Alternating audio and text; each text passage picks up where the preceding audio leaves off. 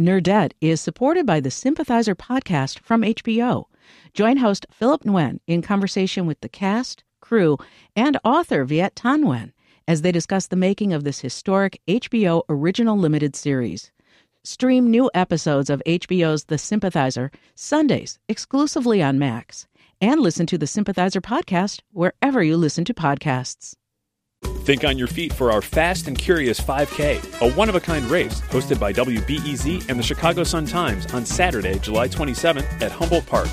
More info and early bird registration at wbez.org/events.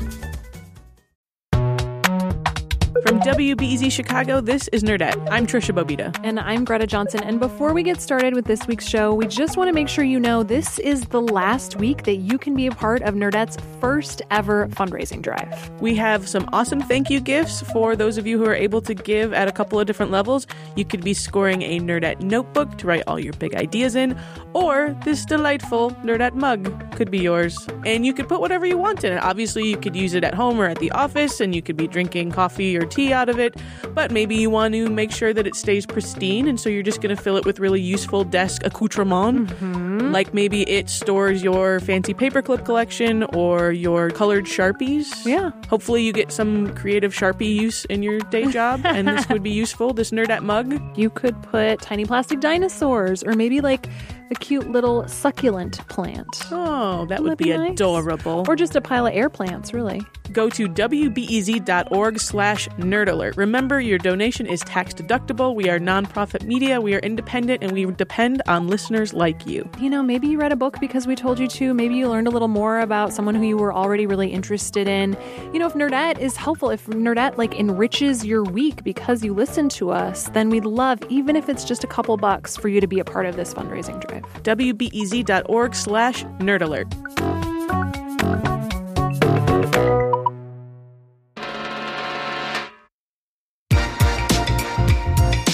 Okay, now let's get to the meat of the show, if you will. This week, Trisha is talking with Derek Thompson. He's a senior editor at The Atlantic, where he writes about all sorts of things like economics and labor markets and the media. He's also the author of a new book called Hitmakers, The Science of Popularity in the Age of Distraction. It's all about what makes certain things popular and why some things don't become as popular as maybe they should. Right, like sometimes you think, why is that Netflix show the one everyone is talking about, and no one is talking about the one that I'm watching that involves Eric McCormack from Will and Grace as a time traveler? Is that the one you're watching? Yes. Why isn't this show popular? I'm watching... Nerds, come on, watch this show with me. I'm watching the one about Drew Barrymore being a zombie. See, everyone's talking about that show right now. Really? Is everyone talking about it? Yeah, because it's got Drew Barrymore in it and Santa Clarita Diet. I've seen ads for that everywhere. But it's like they didn't even tell anyone that the show with Eric McCormack is on Netflix. But only I've watched it. Would you like to tell us Me and Eric about it? probably are the only two people who've watched it. If you have watched Travelers on Netflix, by the way, which is maybe its most unpopular but pretty good new sci-fi show, tweet at me at Trisha Bobita, because I want to talk about it with someone who's seen it. Okay, but back to what we're actually talking about this week, which is this book by Derek. So you talked to him, Trisha, but before you started your conversation, you had to get something out of the way right away. Right. Big disclaimer. Derek and I are old friends. We went to undergrad together, so I have heard him sing a lot of a cappella, and we have eaten a lot of Chinese food late at night back in Evanston, Illinois. Derek Thompson, welcome to Nerdette. It's so great to be here. Thank you. And thank you for telling everybody about a cappella and Chinese food. I'd almost forgotten. So let's get into it. This book is all about what makes things popular or go viral, and not just in the current era of social media and all that, but since the beginning of what we would consider popular culture. So Renaissance art and really early ideas about music. What makes them cross cultures, cross oceans, and become earworms that stay with us for hundreds of years. And I really love the example at the very beginning of the book because it's something I've thought a lot about, which is I go to the Art Institute of Chicago, which I love. It's one of my favorite places. But I find myself wondering, why is that painting on the wall when so many others are not? So how do you approach that question? So this is the first big story of the book. It's one of my favorite stories that I found in writing this book. Why are some paintings so unbelievably famous when some similar paintings are not? And I go back to the beginning of the Impressionist world, where Monet and Manet and Degas are milling about and being despised by the Academy of France. One of the lesser-known Impressionists today is Gustave Caillebotte. He painted Paris Rainy Day, which is at the Art Institute in Chicago. He collected a bunch of his friends' paintings if they wouldn't sell. He was like a buyer of last resort. And he collects 6 or 7 of his friends' paintings. And he dies in the early 1890s of a stroke in his early 40s. And he bequeaths all of his paintings to the French government. He says, I want these paintings to hang in the Musée de Luxembourg. And the museum says, no, absolutely not. And there's a bit of a haggling. And finally they decide, okay, we're going to hang your estate in the French Museum for the first time. We're going to have a exhibit dedicated to Impressionist art. There were only 7 painters in that exhibit that Caillebotte had collected. Who were those 7 painters? Manet, Monet, Degas, Cézanne, Renoir, Sisley, and Pissarro. Which is probably the only ones anyone can name. Exactly. And if you ask art historians today, who are the 7 canonical French Impressionist painters? They will name the exact same 7, the Caillebotte 7. What's amazing about this story is that it suggests that a single death in the early 1890s publicly consecrated the Impressionist canon. In one fell swoop, all of these pieces of art went to hang in a French museum. And so, lo and behold, the next generation of artists studied those 7 painters. The next generation of art historians studied those 7 painters. And the fun thing about this story is not just what it suggests about our feelings on art, that we love art that's a little bit familiar, that we love recognizing fame, but also it sort of suggests in a funny way that canons are BS, that canons in art might be BS, and canons in literature are BS, and canons in classical music might be BS, that what we think of as famous, what we think of as the law of culture, was sometimes consecrated by something as accidental as a premature stroke. And I find that to be both a titillating idea and sort of inspiring also. Maybe we all are, one moment's inspiration plus a public consecration away from creating our own canonical hits as well. I love this idea. And the book is full of examples, case studies, in a way, of the way things became famous that almost weren't. Star Wars is explained in here, so many things. But I want to talk a little bit about one of the ways people try to predict what will be popular. Can you explain what Hit Predictor is? Sure, yeah.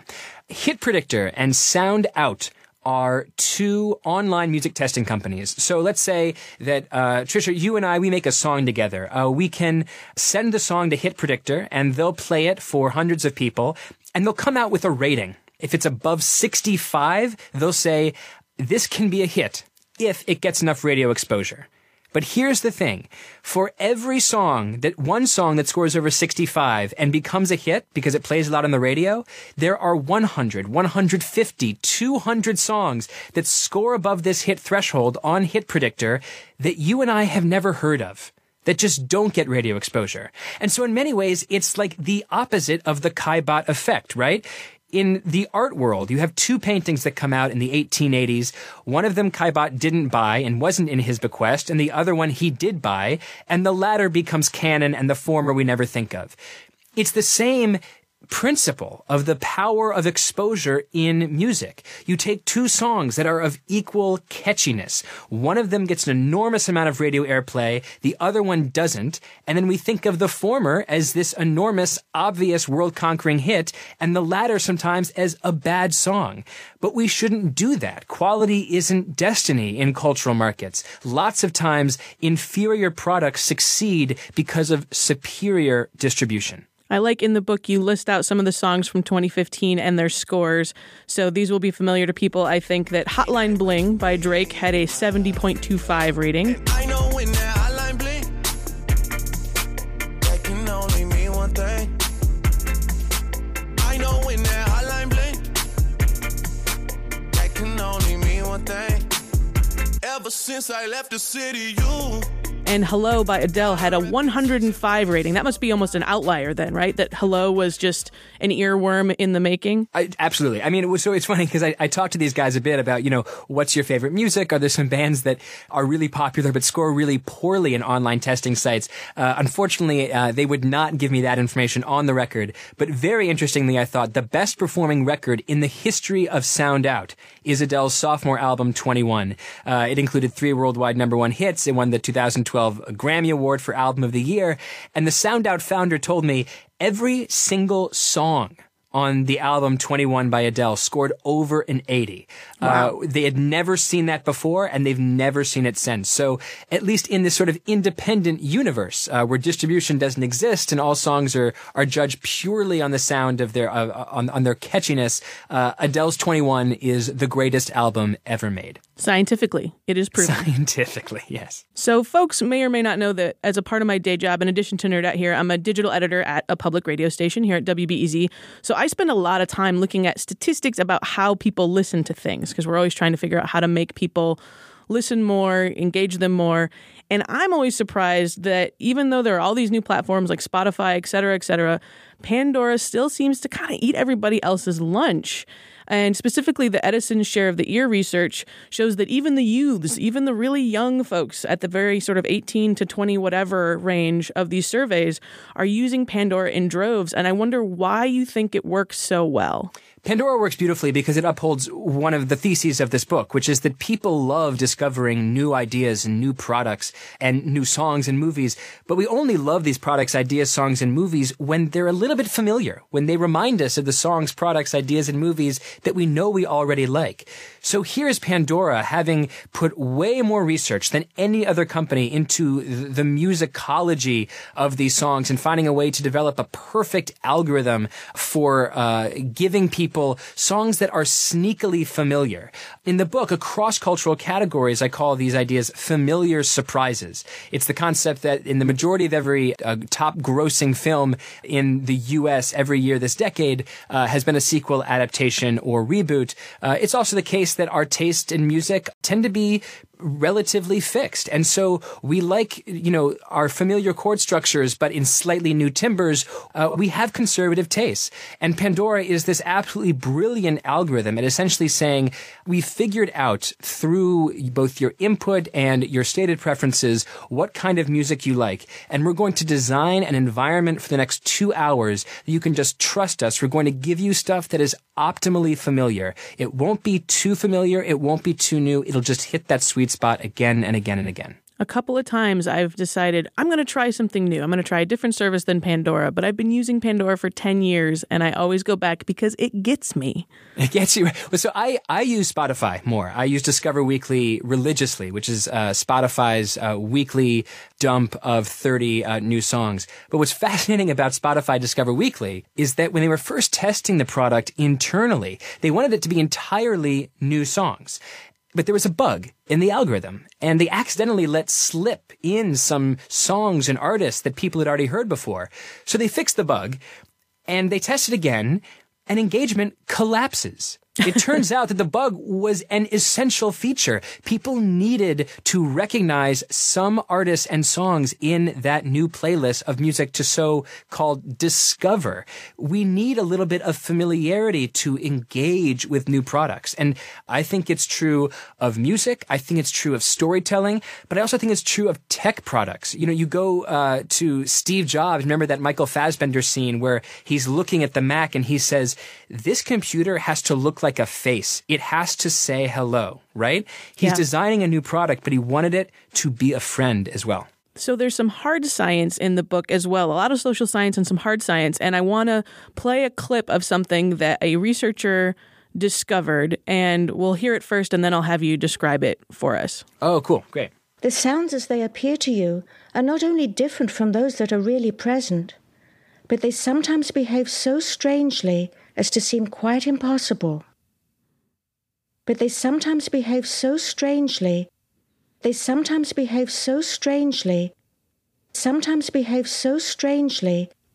Sometimes behave so strangely. Yeah. See what happens there? So, Derek, explain what may have just happened in heads all across America as they were listening to that.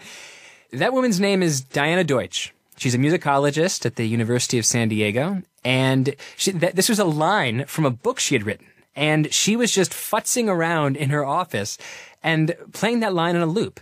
And suddenly she realized, I'm singing? No, I was just talking a second ago, but suddenly I started repeating this phrase, and it was song.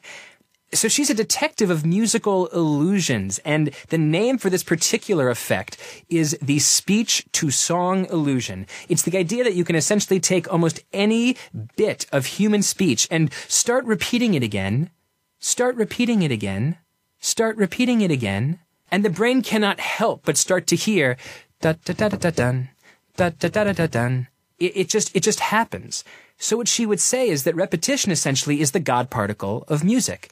And so in music all over the world, not just those that sort of fit, Maroon 5, Coldplay standards in the US, but Mongolian throat singing and Australian Aborigine music all follows a really similar pattern of early repetition followed by a bit of variety that goes back to early repetition.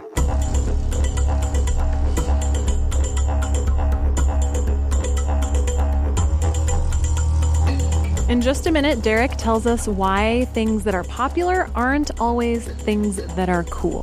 Which is good news for us nerds. Again, is anyone watching that show? Just me? All right. You're listening to Nerdette.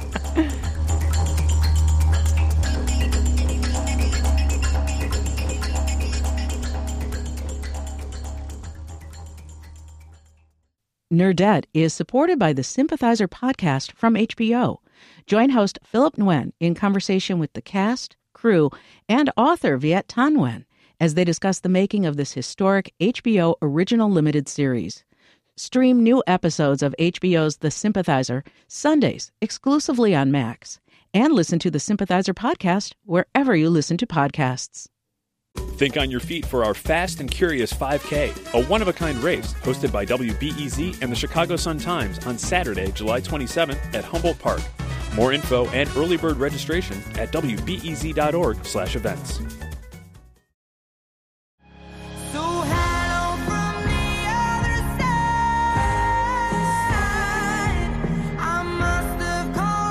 Okay, Derek, I want to talk a little bit about the idea in this book that popularity is provable and has some quantifiable elements to it, but the relationship between popular and cool. And I wonder what you think about the fact that when some things become too popular in someone's estimation, they become less cool. Why is that? Why is popular become a pejorative in some cases? The way that I investigate this question, which is this big kind of unwieldy question, it's a bit like, Marco Polo's bridge, is to look at first names. First names are a really interesting cultural product because first names are cultural products. They do have hype cycles. They are fashions. If you meet someone named Edna or Ethel, you have a sense of how old she is. But they don't have prices. They are infinite. And there's really no marketing for first names. I mean, to a certain extent, yes, in the 1930s, Adolf became a much less popular name in the U.S., and Franklin became a much more popular name. Remains to be seen what happens with Donald. But no one is, there's no company that's like, we need more people named Michael. Or, Nike isn't trying to get people to name their kids Nike. So why do names have a hype cycle? And the theory from Stanley Lieberson is that parents have a taste for popularity in first names. Some parents love first names that are unpopular because they're unpopular. And other parents love popular names because they're popular. So the signal of a name's popularity can trigger two entirely different responses. So here's what happens in a culture like ours. A lot of people glom on to a familiar, but not too familiar surprise name like Samantha in the 1980s and 1990s. Suddenly Samantha soars up the charts, becomes the 5th most popular name in the entire U.S. for baby girls. But then at that level of popularity, there just aren't enough people who want to name their child something that lots of other parents have named. So there are fewer babies named Samantha in the next 5 or 10 years, and Samantha falls back down the curve that it has risen. The really interesting reason why we should think that this is not just a weird theory, but also perhaps a scientific truth is that parents seem to have similar tastes for popularity for all of their children's names. So, for example, if you meet a group of siblings named Fred, Samantha, and Stephen. The fourth child's not going to be named Xanthopy, right? But if you meet like Xanthopy, Prairie Rose, and Esmeralda, it'd be really weird to meet their brother Bob, And so what does this have to do with cool? Well, it suggests that when something becomes really popular, some people like it because it's popular, but some people interpret its popularity as a sign that it might be dreck. I think we definitely saw this with Taylor Swift after 1989 crested. Some people loved the fact that Taylor Swift was ubiquitous and popular. Other people, you could tell, like online, were sort of waiting for her to mess up. Yeah. They were waiting to have a negative opinion of Taylor Swift because she had reached that threshold of popularity where she just wasn't cool to them anymore. I also think it's so interesting, particularly with music, to watch the trickle down of ages. So if something gets all the way to middle schoolers, I have a lot of family who are teachers and principals and things like that.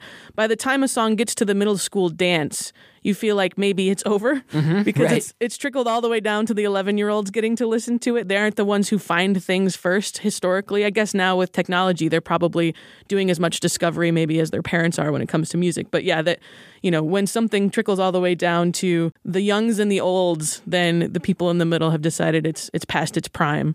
Yeah, I think the other way this definitely works is the phenomenon of dad jokes, right? Is the idea that, if you're 17 years old and you like Chance the Rapper and you listen to Chance the Rapper with your friends and then suddenly you realize that your mom and dad are listening to Chance the Rapper and quoting him over dinner, you're like, ew, what is this, Dad? Like, stop trying to be cool. Like, you're ruining Chance the Rapper for me, right?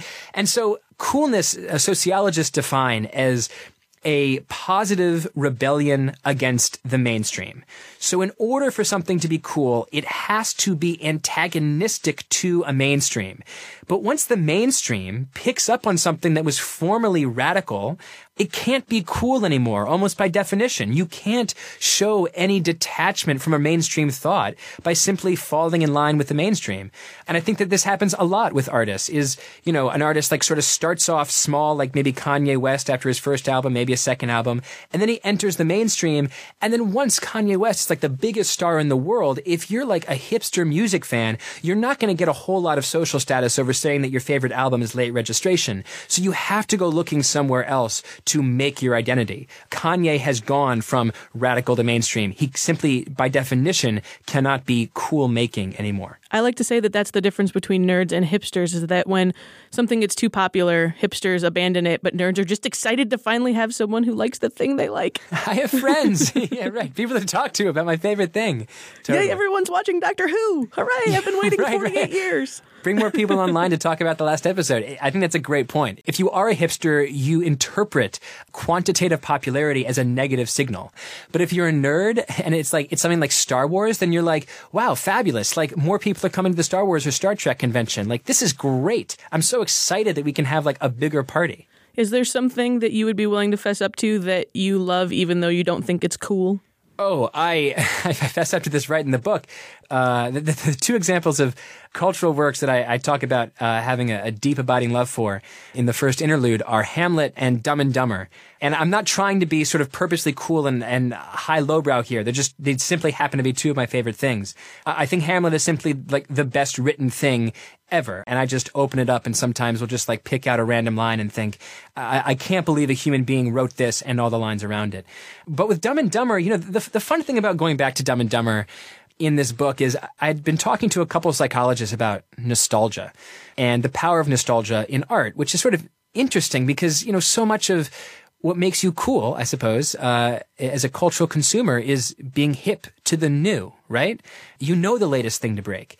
But nostalgia is all about letting that go. And they have some interesting theories about why nostalgia is so powerful. They say, sometimes nostalgia is just purchasing an old feeling. But another beautiful thing and more complex thing that nostalgia does is it allows for sort of psychological palimpsest. A palimpsest is like an artwork where there are scribbles and erasures so you can sort of see beneath the top layer of paint or art. And so you sort of see dimensions, old and new, seeing at the same time. And that when you reconsume things like Dumb and Dumber, for me, again and again and again, it's not the same movie. I'm focusing on different things. I'm focusing on smaller and smaller details. And in sort of experiencing some of the funniest lines, I'm laughing just thinking of them.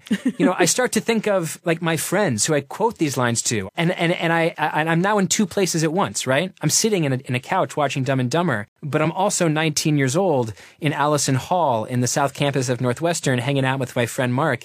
And you're probably, by the way, at that same moment, mooching off of my leftover Chinese food. I just want to point that out. I was hoping you wouldn't bring up the mooching, but yeah, 100% mooching off the Chinese food and hoping you didn't see. And so, yeah, I'm experiencing both the fried chicken in the East Village and the orange chicken in Evanston. And, realizing the gap between these two worlds allows for a kind of existential understanding that, maybe only art can truly provide. There's a little field trip that you talk about going on in the book, and it's to the offices of Chartbeat. And I wondered if you could talk about what you were hoping to learn from the folks at Chartbeat, and then what happened as you entered the downstairs and headed back to the streets of New York City. Chartbeat essentially is a website and app that allows website makers, writers, journalists to read their readers, to view their audience. You can see at one glance how many people all over the world are reading your site, how many people are reading each individual article, how long they're scrolling down, where they're coming from, where they're leaving to, what Twitter and Facebook links you're sending out and which you're getting the most attention. So basically, it's this like God's eye view of the entire readership of your website. And I just wanted to talk to this guy who essentially, was God because he invented the God machine. And, we had like a lovely conversation about the limits of using data to predict what people want. The difference between stated preferences, what I say I want, versus revealed preferences, what I actually click on. And we have a nice interview, and I walked downstairs and I realized that Chartbeat is in the same building as The Strand. The Strand is New York's most famous independent bookshop. And what I thought was sort of lovely about that juxtaposition is that on the top floor and bottom floor of this building, you essentially have the past and future of writing. And in many ways, two entirely different theories about how to write. Do you write by watching your readers, figuring out what they like, reacting to them? Or should you write the way that novelists who end up in a bookstore write, which is, to hold themselves up and sort of pull out the thoughts that come from their head and, write in many ways and in many times for the audience of one that is yourself, and you cannot know how people outside of yourself are going to react. And so it just led me on a little thought journey, I guess, in terms of how I wrote this book and how I should write this book. How much feedback should I look for, and when have I reached the end of feedback, and when should I simply trust myself and the voices in my head, understanding that I'll never be able to get people to tell me exactly what they want in the future. I think that's such an important question. We talk to a lot of authors on Nerdette, and so many of them talk about the difference between, I think Sandra Cisneros said it as the capital A author and the lowercase author, that one's job is to make art and the other person's job in that same body is to promote it, to sell it, to find somebody to give it an audience. And the more we ask both of those things of our artists, the less time they have to make art. It's true. And one of the theses of this book, I tell you, if the first thesis is familiarity beats originality when it comes to popular content, people just want stuff that's familiar. The second thesis of the book is probably that distribution beats content, that it's not about the best song in the world, the most beautiful art piece, if that could even be proved in a quantitative way, that the companies that own the channels of distribution almost always dictate popularity. And so, for a writer like me, understanding, having just written this book and having, prescribed to people the understanding that, you need to do 2 parts of distribution for every 1 part art. It's why I'm here. It's why I'm talking to all these people about my book and trying to use all these distribution channels. But it also is, yes, sometimes a little bit disconcerting to think that because we rely on the artist to also be the seller of his or her own art, that it does cut down on the time that you simply spend, with a glass of wine in a bathtub, just thinking about your next piece of art. If that is how some people think about the next piece of art, I don't know. It's a lovely way to think about art. It doesn't sound so bad. Yeah, delicious. Is there any one thing that has bubbled up in pop culture since you wrote the book that you would have loved to include, whether it was a hit song or a TV show or anything in the zeitgeist that you wish you could have unpacked in this book that's happened since it came out? Such a good question. Well, Donald Trump is in the book. He's in chapter 1. He's in chapter 3. I wrote this thinking, like everybody else, that Hillary Clinton would win the election. The book was finished in like October 2016. And then, what happened. So I go back and forth on whether I wish that I had more formally developed a theory of Trump in the book, particularly because for so many people looking at Chartbeat, I know this is all they want to read about. They just want to read about what the hell is going on and what's a new way to explain it. So sometimes I think I should have done that. But then other times I think, no, people are fed up with our president. I also think maybe that, I wish that I talked a little bit more about the technologies that are sort of just about to come down the pike. There's a little bit of augmented reality in here. There's a little bit of virtual reality. But because I was essentially writing a history book about the present, I didn't really develop the chapters about augmented reality or virtual reality very much. It's much more about music, television, movies, storytelling, and the creation of digital culture.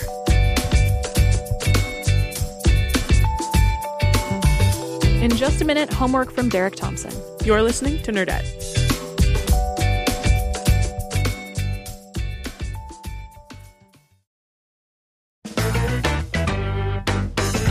Before we let you go, what might be your homework for our Nerdette listeners? My homework assignment is another book. It's called Homo Deus. It's by Yuval Harari. He wrote this absolutely sensational book, Sapiens, A History of Mankind, a few years ago. This is his sequel. It's just as humble in its scope. It's the future of mankind, and it's unbelievably brilliant, and I had the incredible honor to talk to him about it a few weeks ago. And this is just one of these people who is so mind-blowingly smart about what makes us human and what makes us happy and the failures and successes of modern civilization. I really couldn't recommend it more highly. Excellent homework. Derek Thompson, thank you so much for joining us on Nerdette. Awesome. Yeah, that was so fun. Thank you so much. I have not read Sapiens, but my mother, Mary Johnson, has, and she liked it very much. So if that counts as a Nerdette endorsement, there you go. Mary Johnson, approve!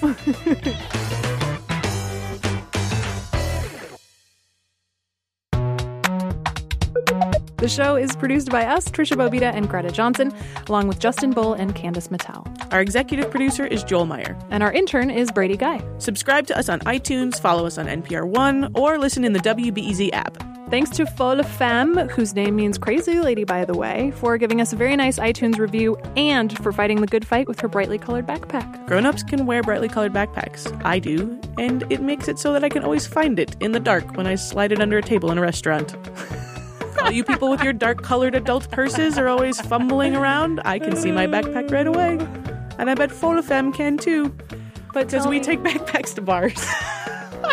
You can also find us on Twitter, Instagram, and Facebook. We are at Nerdette Podcast in all the internet places. Our theme music is by Poddington Bear. Do your homework. Do your homework!